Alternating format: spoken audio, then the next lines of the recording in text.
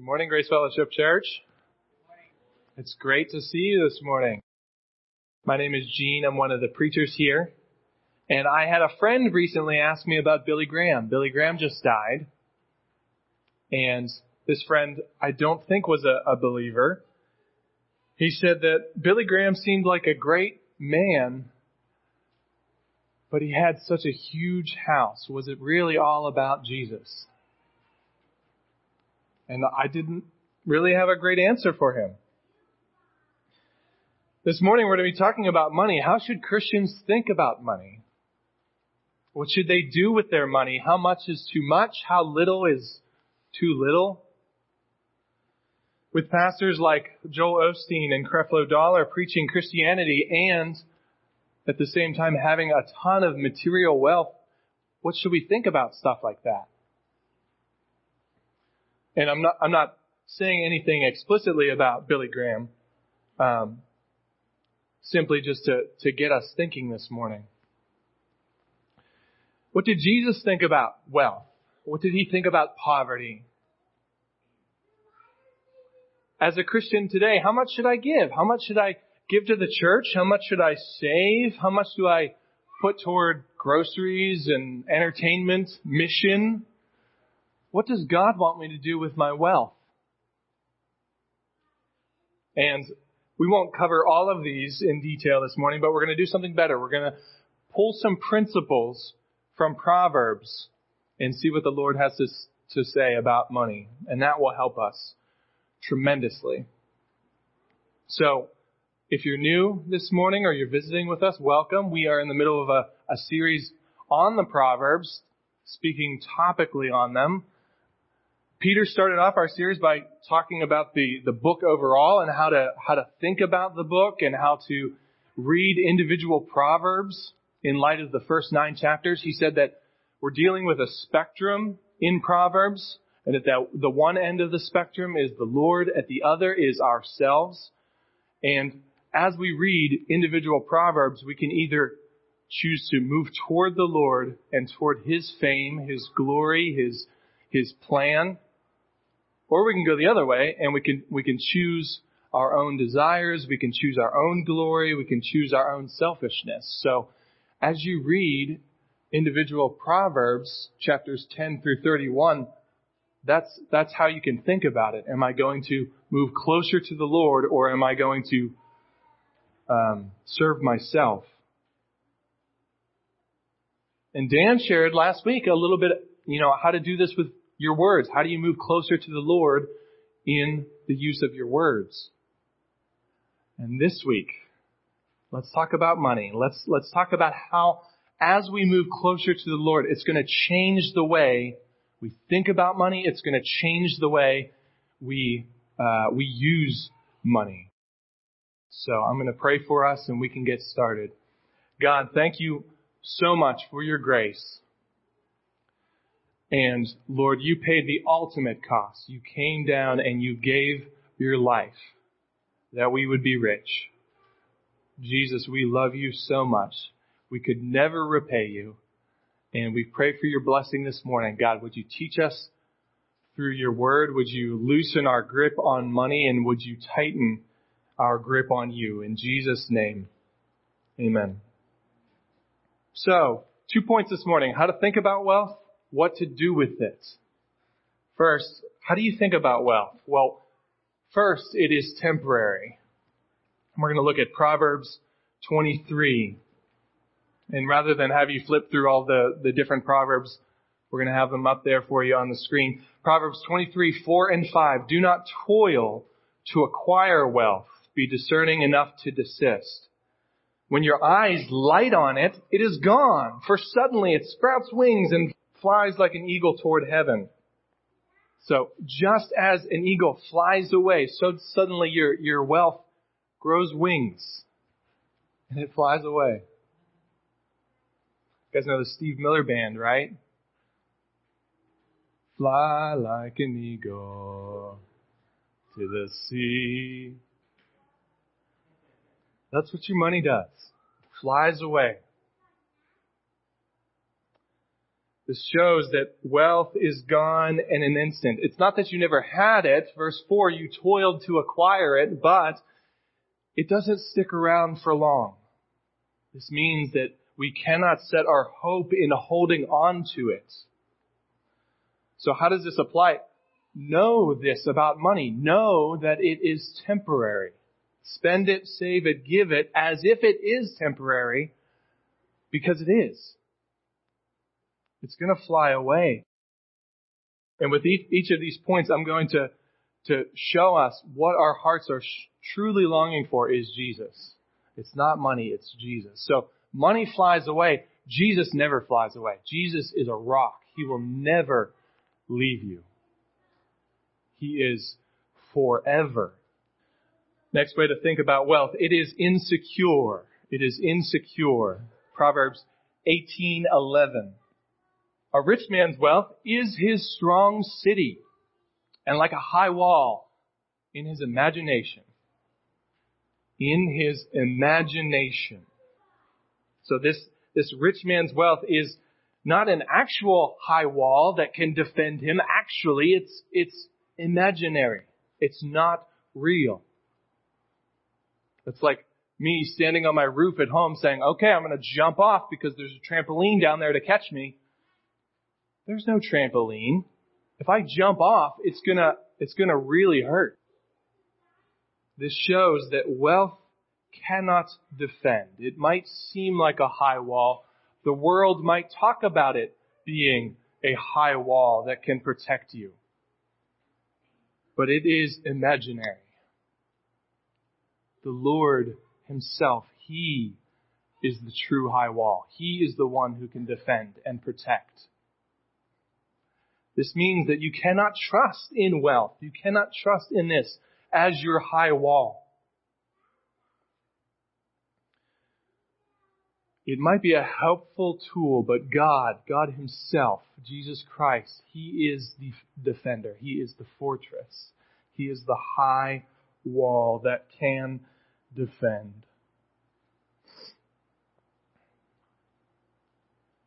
And Jesus might be invisible to us right now, but He is anything but imaginary. He is very, very real. Next thing about how to think about wealth, it is visible. Visible. Proverbs 28:27.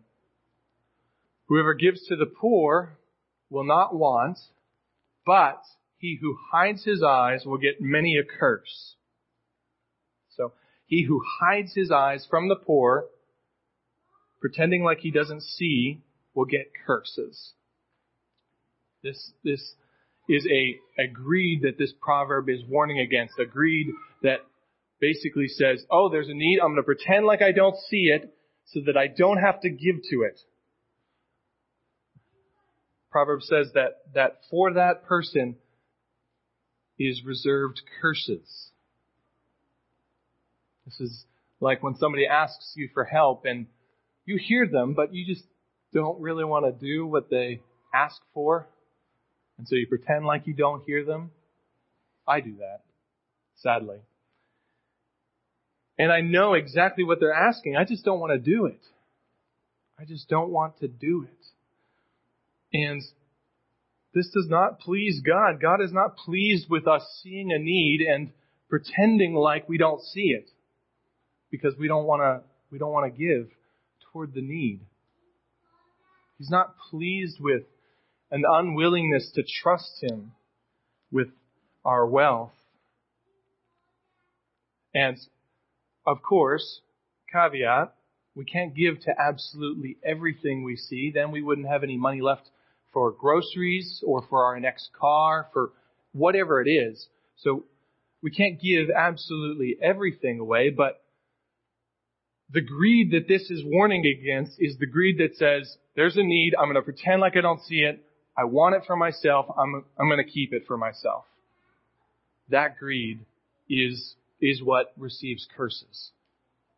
And this shows us that God sees, or rather, it reminds us, God sees everything, absolutely everything. He sees the need of the poor, He sees your money, He sees you see the need. He sees you pretend like you don't see the need. He sees it all. So how does this apply? When you see a need, acknowledge it as a need and give. Give if you can toward the need. The giving heart trusts the Lord as He gives freely.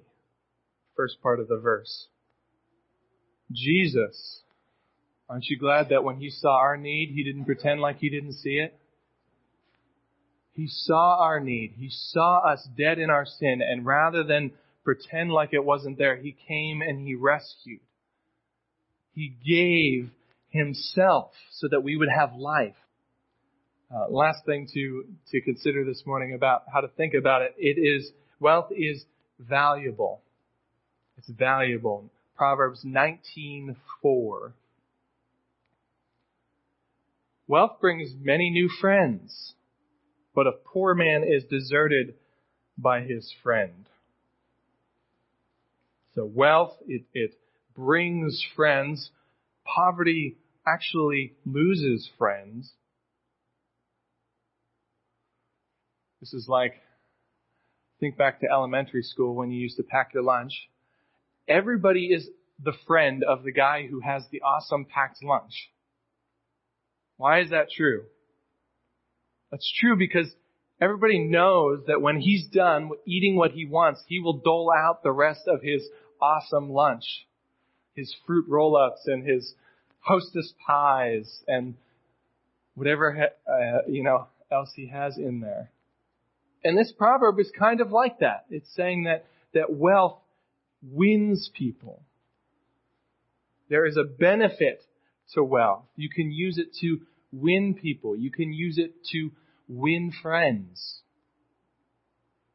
And this proverb implies it's okay to do that. It's probably not okay to stay there. I'm just going to pay you to be my friend. No, but it's okay to start there and use it to begin building that relationship. In fact, it's biblical. Wealth wins friends. Practically, this might look like this. If you have a spacious car, a nice car, use it to offer rides to people. Cart people around wherever they need to go, here and there. And while you're in the car, start building relationships with the people that you shuttle around.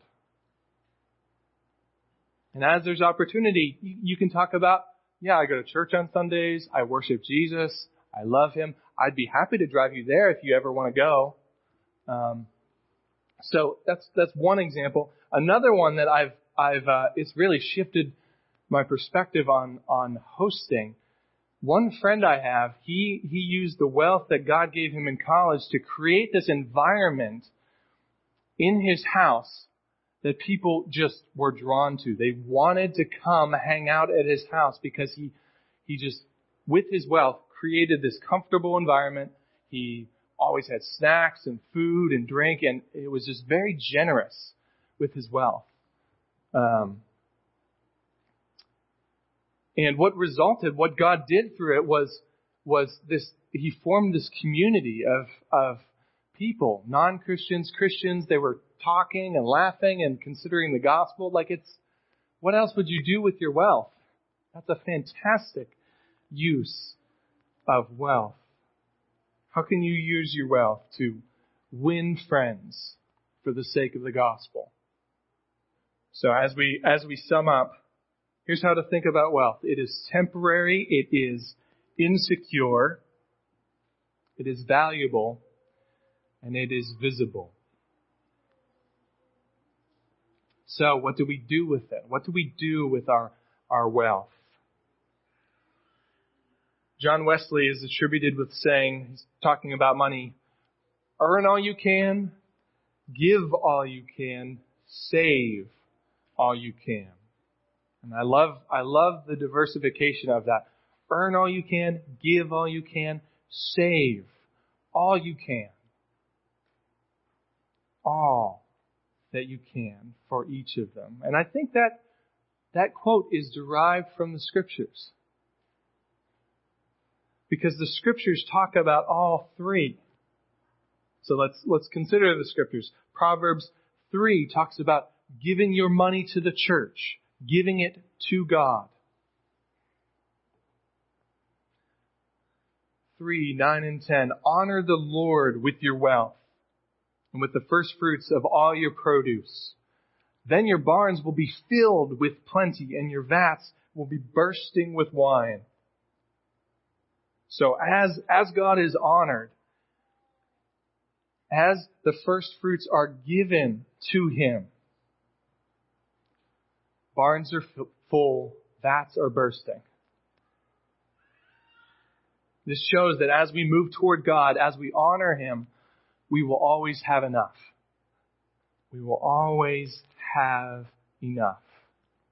This is like a little girl who gives her dad a gift.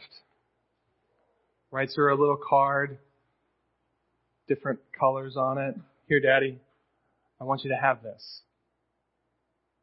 The dad owns the construction paper. The dad owns the markers that she used. The dad owns the house that she probably sat in while she made it. But she's giving it back to him, saying, here, thank you for giving me everything that you've given to me. I want to give this to you because I love you.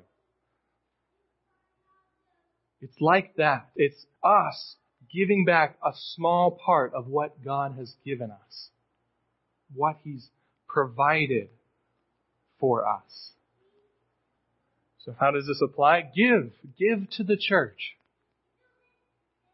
This is not an optional thing for Christians. This is not for super Christians. This is for everybody. Give to the Lord. There are some of you sitting here who don't give to the church. But giving to Him is an act of honoring Him. It's an act of loving God and being faithful with financial resources. And when you give, you're giving to amazing stuff. You're giving to stuff like this building and like the baptismal that we have now as a church. A couple of weeks we're going to use that for the first time because somebody wants to follow Jesus. Like, that's an amazing privilege to give towards something like that. And the Korean church, they get to use this space too. CDFC, the Child Development Program, they get to use our building and benefit from it. So as you give in faith to the Lord, God uses it for amazing things. We have the joy of thinking about how the first cut of our paycheck goes to God. We have the joy and the privilege of giving. Now, what if you're sitting here and you're saying, I don't have a job. I don't have any source of income. What do I do? Particularly college students. What do I do? How do I think about this? There is no asterisk on this verse that says, except in the case of college students, this is true. So, while I'm not saying that you will give as much as somebody who has regular income, it's still true. These words are still true. As you honor the Lord with your wealth, you'll always have enough. You will always have enough. And you could think of creative ways. How can I scale back here so that I could give? How could I scale back on coffee or eating out so that I would have the joy of giving? So just practically, I want to share one more story. I remember when I was in college, somebody in my family basically told me, okay, you just earned some income from an internship. God doesn't want you to give that to Him yet. Wait until you have a full-time job. Wait until you're steady and regular. And I was like, it kind of makes sense from a worldly perspective, but no, I want to give to God. What? No. I'm delighted to give to the Lord. He has saved me and redeemed me. I love Him. He's given me this internship. I get thousands a month. No, I'm giving to the church. It's a joy for me to give to Him. And just practically speaking, there's a a box back there at the end of the sanctuary. You can place checks in there for Grace Fellowship. If you're a member, you can go on our website. There's an address to which you can mail checks if you're into bank bill pay and that sort of thing, having your bank do it. But the point is, let's give to the Lord in faith. Let's trust Him with our resources. Let's give to His mission, to His gospel going forth. Okay, long point. Here's the next one. Be generous with your wealth. Be generous. Proverbs 11:24. One gives freely, yet grows all the richer. Another withholds what he should give and only suffers want. So these two things are contrasted. One gives freely, one withholds. One lavishes generously, one is an Ebenezer Scrooge. And this reveals the hearts of these two men, right? One is selfish and the other gives freely. One is selfish and ends in being more selfish, suffering want, and the other grows all the richer. So counterintuitive. What's implied here is that God is in control of the bigger picture. He's in control of resources that go here and that go there. One gives freely, but God brings more back to him. One withholds, and God allows that person to suffer in his selfishness. God moves stuff where he wants it. Which person are you? Are you the one who freely gives, or are you the one who hoards? Do you have a generous heart? Or do you have a hoarding heart? Last point for us this morning. What to do with your wealth? Let's save our wealth. Let's save it. Proverbs 13:22. A good man leaves an inheritance to his children's children, but the sinner's wealth is laid up for the righteous. And I'll just focus on the first part. So the good man, he leaves an inheritance not just for his children, but for his children's children. That implies that when his children are done with it, there's some left over for the grandchildren. Like there's that much of it. This man has thought about future generations to that extent that he saves that much money, and that he's that concerned with the welfare of other people that there's that much to go around. How does this apply? Do you think about saving for your grandchildren? Do you think about the welfare of not only your children, but your children's children? Do you consider their welfare and how you could use your welfare to bless? I just heard a story the other day of a grandfather who gave thousands so that his grandson could buy a car. Grandson was in no place to buy a car. Grandfather said, "Here you go. Here's a new car." That is what I want to do with my money.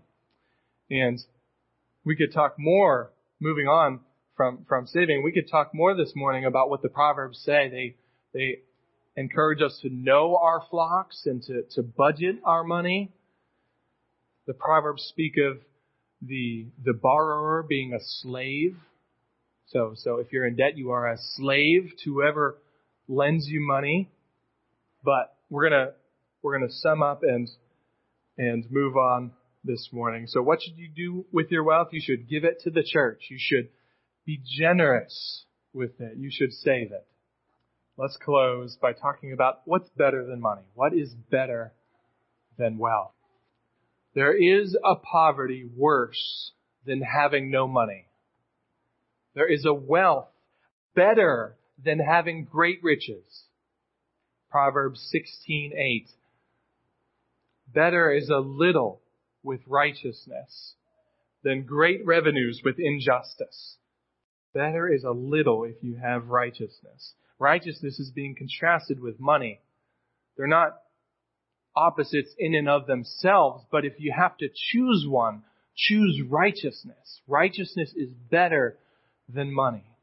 It's better to have a little bit with righteousness than great money with injustice.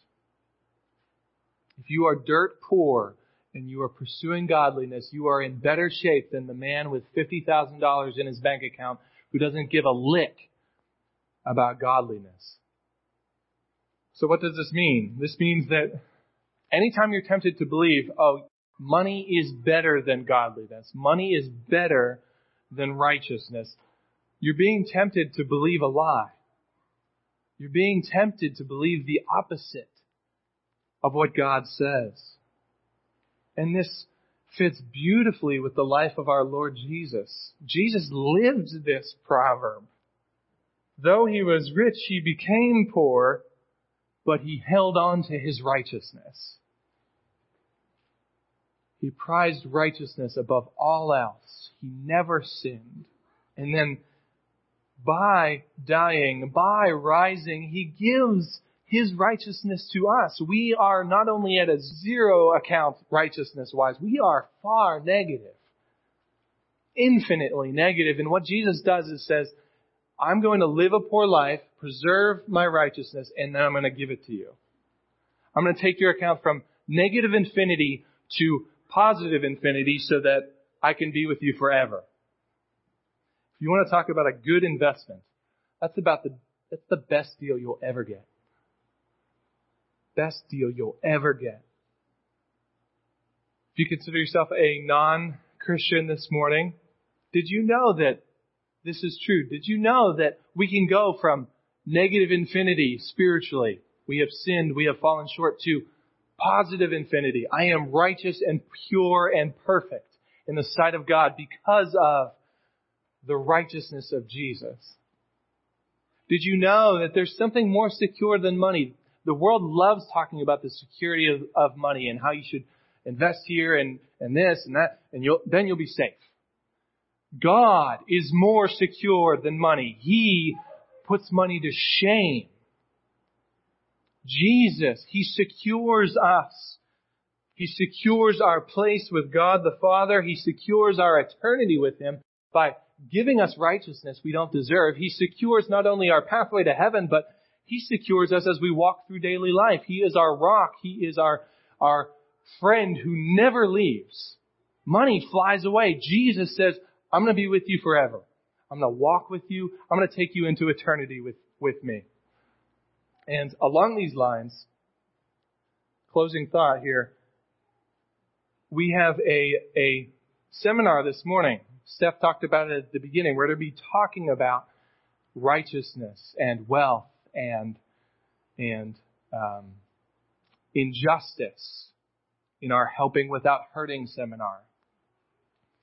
I'm not sure if she gave the details for that, but that's this coming Saturday from 8 to 3 here in this building.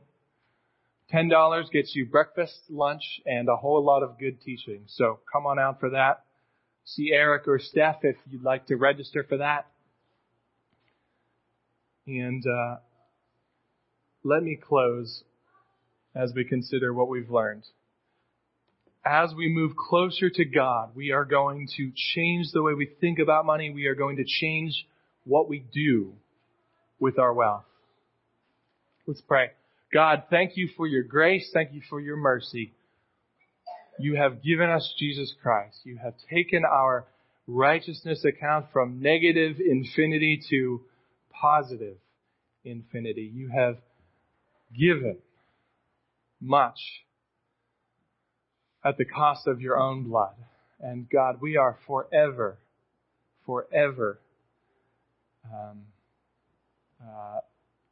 willing to follow you because of what you've done. Thank you.